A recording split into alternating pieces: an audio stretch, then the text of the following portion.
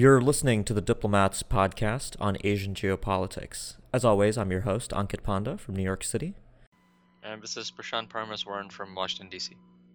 And Ankit, today, after I think you did a podcast last week on North Korea's military parade, which was a very interesting development. So today, let's maybe switch and talk about more of the Olympics angle to all of this, where we saw, I guess, a lot of uh, news, developments, analysis about inter-Korean rapprochement, about U.S.-North Korea relations, about all manner of things within the context of the Olympic Games, which I can't remember. I usually watch these ceremonies or parts of these ceremonies. I can't recall this much interest in the Olympic Games from a political angle beyond the actual sporting event. So I guess just a couple of things before we get started. I mean, this idea of the inter-Korean rapprochement at the Olympics, um, they've marched together before several times, but this is the first time they're doing so with the Olympic Games being hosted by South Korea. So that's why they had quite significant interest. But obviously, the political element of this is very interesting as well. I mean, we've had the new Moon government come to power in South Korea, and they've adopted, unsurprisingly, more of an engagement first approach to the North Koreans. And we've also had constant talk, including on this podcast as well, about the prospects for U.S. North Korea relations, as well as potential for the military option to be executed with the so-called bloody nose strategy. And we had these dynamics play out at the Olympics Games. And I guess if I were to sort of put a broad frame to all of this, it was the contrast between Mike Pence, who was looking as fierce as he could in the Olympic Games, with this campaign of maximum pressure by the Trump administration, and the sort of warmth of engagement by the Moon administration that we saw, and also the visit of Kim Yo-jong, which is the younger sister of Kim Jong-un, at the Olympic Games. So a lot to talk about. Where should we start with that? Yeah, I think a good place to start is just to give listeners a TikTok of how we got here, right? I think Mhm. people who've been listening to this podcast heard us talking about potential military options, about North Korean missiles, about the nuclear test last year. 2017 was an unusually provocative year for North Korea. It showed off two different intercontinental range ballistic missile designs, tested its highest yield thermonuclear weapon ever. And, we saw President Trump threaten to totally destroy the country, missiles flying over Japan, threats to bracket Guam. And then all of a sudden now, we're looking at these images coming out of South Korea of inter-Korean warmth. So how did we get here? All of this happened quite suddenly. So after Kim Jong-un delivers his New Year's Day address that he's been doing since 2013 this year, he invites, he wishes the South Koreans all the best for a successful Winter Olympics, and he opens the door for talks. And I think the South Koreans, as you correctly noted, since, the Moon government came into power in May, the government's had a pro-engagement disposition. The Moon is a veteran of the previous government of Roh Moo-hyun when he served as chief of staff. He's very much rooted in the South Korean left liberal tradition, which favors a set of economic policies, but also has generally been pro-engagement. Famously, Kim Dae-jung and Roh Moo-hyun oversaw the Sunshine period in inter-Korean ties for about 10 years, which the governments of Lee Myung-bak and Park Geun-hye completely reversed. The Lee government declared the Sunshine policy a failure in 2010. So effectively, Kim Jong-un makes this overture. The South Koreans respond. There is a first meeting at Panmunjom between the directors of the respective governments' unification ministries, and they reopen their military hotline, and talks continue. There is the agreement, finally, to have a joint team at the Olympics to march together under the unified peninsula flag. And, of course, we then end up with this historic summit where Kim Yong-nam, the figurehead head of state of North Korea, a very old man in his 90s, and Kim Yo-jong, Kim Jong-un's younger sister, who's been elevated to an important role on the Politburo, travel south of the demilitarized zone. Kim Jong-nam becoming the highest-ranking North Korean official to travel south of that border, and Kim Yo-jong being the first member of the Kim family to travel south of that border since the Korean War. And then we see, these striking images coming out of the Blue House, the presidential office in South Korea, of a meeting between the two sides. There's laughter, they're smiling. It seems that, things are going well. And then we, of course, find out that the North Korean delegation has delivered a message for an inter-Korean summit with President Moon. So that's kind of the TikTok of kind of how things really developed on the inter-Korean front. It's a little bit simplified. There was a lot more going on behind the scenes.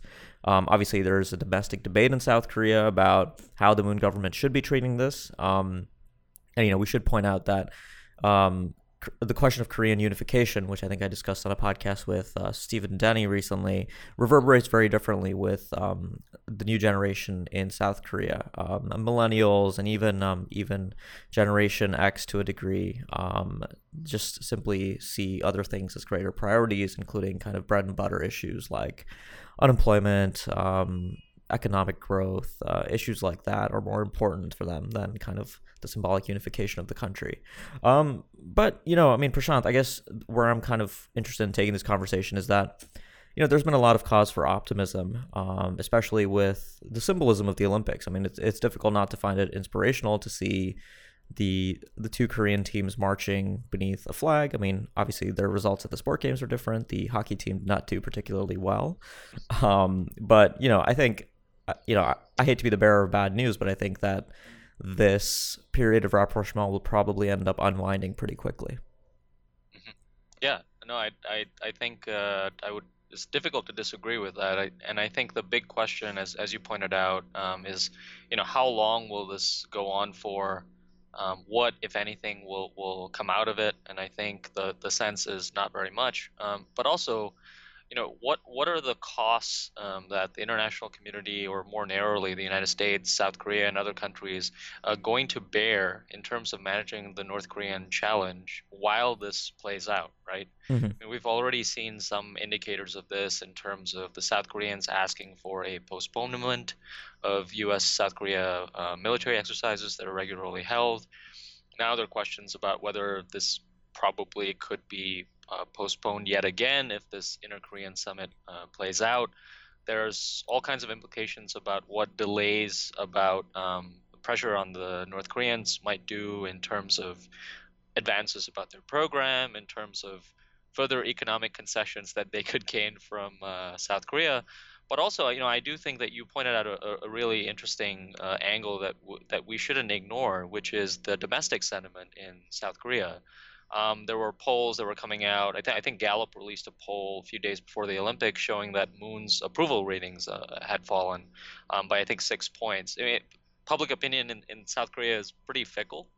And so I wouldn't sort of read too much into that. But there is sort of this question, which is in the event that this does not go down well, as we've seen with previous ways of engagement, what are the costs, and who's going to bear sort of the responsibility and absorb the cost for that domestically, but also internationally. And I think the other component that's really interesting here is how the Japanese are perceiving all of this, and there are dynamics between the United States and South Korea, because Prime Minister Abe has been very clear about his messaging that they shouldn't take North Korea's bait on this engagement proposal, and they should be very cautious about how they're highlighting this. But obviously, that creates fissures between Japan and South Korea that, to a certain extent, are already there, but also places it more in sort of closer to where the United States and the Trump administration is in all of this. So that's a very interesting dynamic as well, I think, to watch for. Yeah, no, absolutely. You raised a bunch of really good points. So first, let me respond to the domestic point. I think it's completely valid. It's a little difficult for me to parse the change in approval ratings because I think it also collided with a bunch of other things going on in South Korea, like this whole the cryptocurrency regulation stuff. I think really hurt the Moon government at the polls and came around the same time as the inter-Korean rapprochement was beginning. And also, we see a general trend with new South Korean presidents entering office with high approvals, and then gradually the public going sour on them. So we'll Yep. see if Moon's going to defy that trend. But certainly, I think it's an issue. I think what's interesting is that the right wing opposition in South Korea has been quite vocal about the North Korean rapprochement. But I think just after Park Geun-hye's scandal, the South Korean conservatives have simply not recovered to a point where they're having a singular and widespread effect on the national discourse. So I think the opposition has been quite easy for the Moon government to ignore, at least for now. On the alliance management stuff, I think, yeah, I mean, that's also been a striking point for me where I maybe differ with a few US-based observers. I think there was a little bit of a panic when these inter-Korean talks were happening, and especially when Mike Pence was going around. In a way, depending on your perspective, he seemed a bit rude to his hosts in South Korea by not, really adhering to protocol, not standing when the joint Korean team entered the ceremonies, shaking everyone's hands at the dinner except for the North Koreans. Although that does make sense on a diplomatic level. But everything that Pence was doing and everything that Moon were doing, just seemed a little bit dissonant. To some people, it looked like alliance decoupling. But I think it's a little bit too early to say that the alliance is about to crumble. I mean, yes, there are some worrying signs. Like, I actually worry about, the delay to the exercises was probably necessary for an overture like this to occur, but, they can't be delayed further. And the two sides haven't fixed a date yet. So it does give them a little bit of wiggle room. They've simply said it will happen after the Paralympics end, which is on March 18th. Doesn't mean they have to start on March 19th. They could start on April 1st. Giving sort of a 10-day period for this potential inter-Korean summit to take place. But really, I mean, these exercises will ultimately have to happen. And that's part of the reason that I'm a little skeptical, is that the U.S. will not want to see the exercises visibly degraded as a result of the inter-Korean talks. And I think the South Korean government is smart enough to know that. And to give the South Koreans quite a bit of credit here, it's that the Moon government is smart enough to know where the limits are on engagement, and that's true when it comes to sanctions.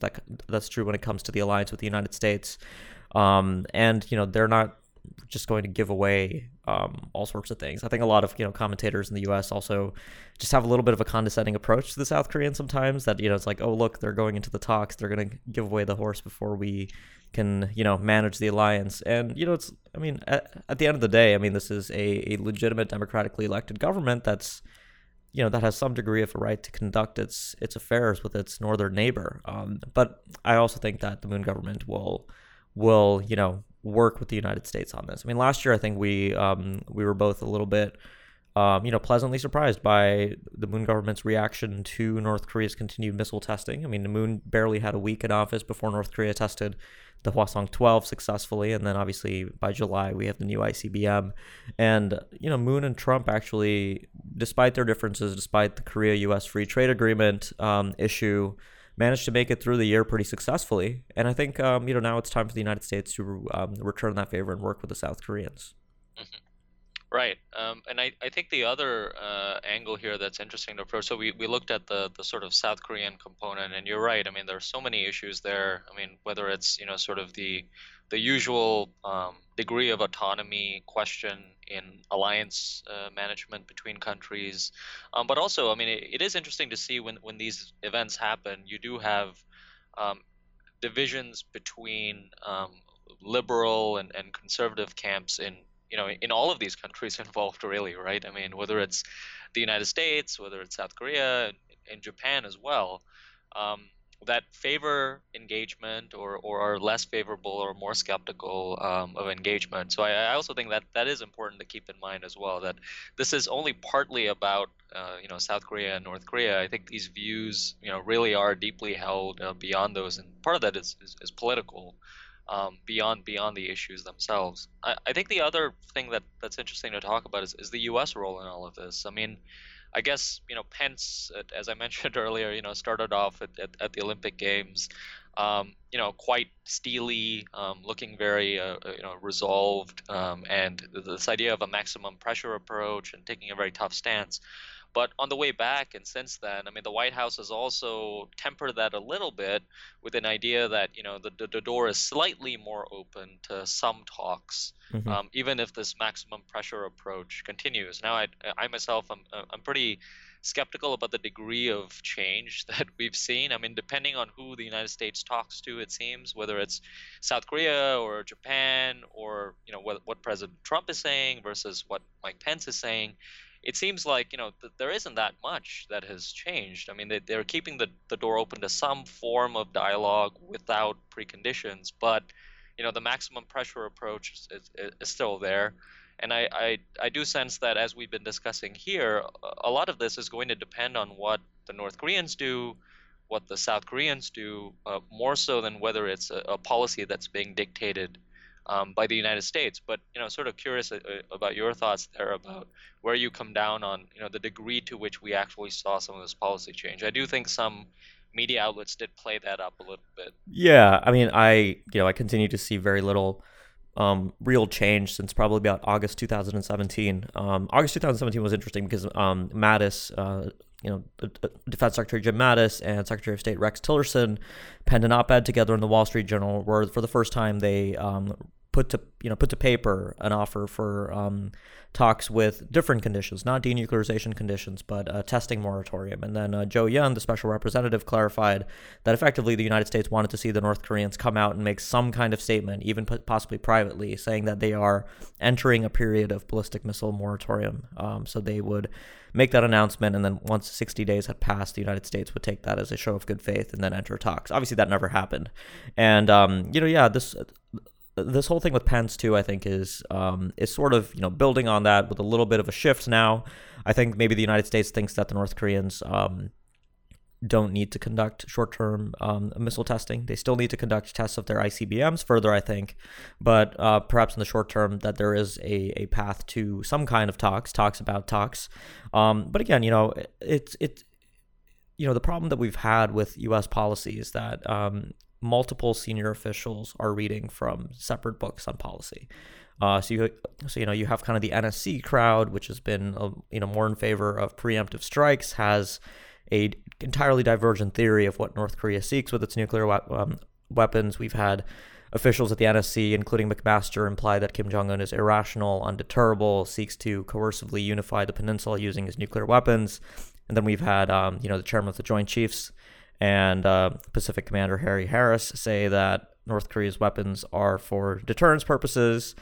And, the elephant in the room again, I think, is the president, who at any moment, could make a comment off the cuff saying that, you'll see what will happen to North Korea, some kind of really obscure and ambiguous threat that, again, will throw everything off kilter. So anything could happen. I'm not particularly optimistic, but, I'll say the source of my optimism has little to do with diplomatic acumen in the United States. I think that's been a constant throughout the last even going back past the Trump administration.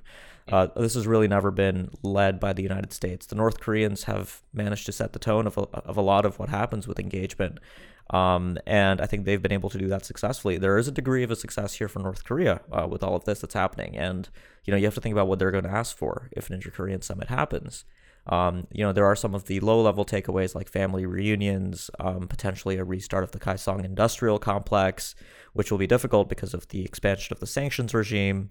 Or, the North Koreans ask for more dramatic takeaways, things that will legitimately put a wedge in the alliance and begin that decoupling process. And that is North Korea's ultimate objective.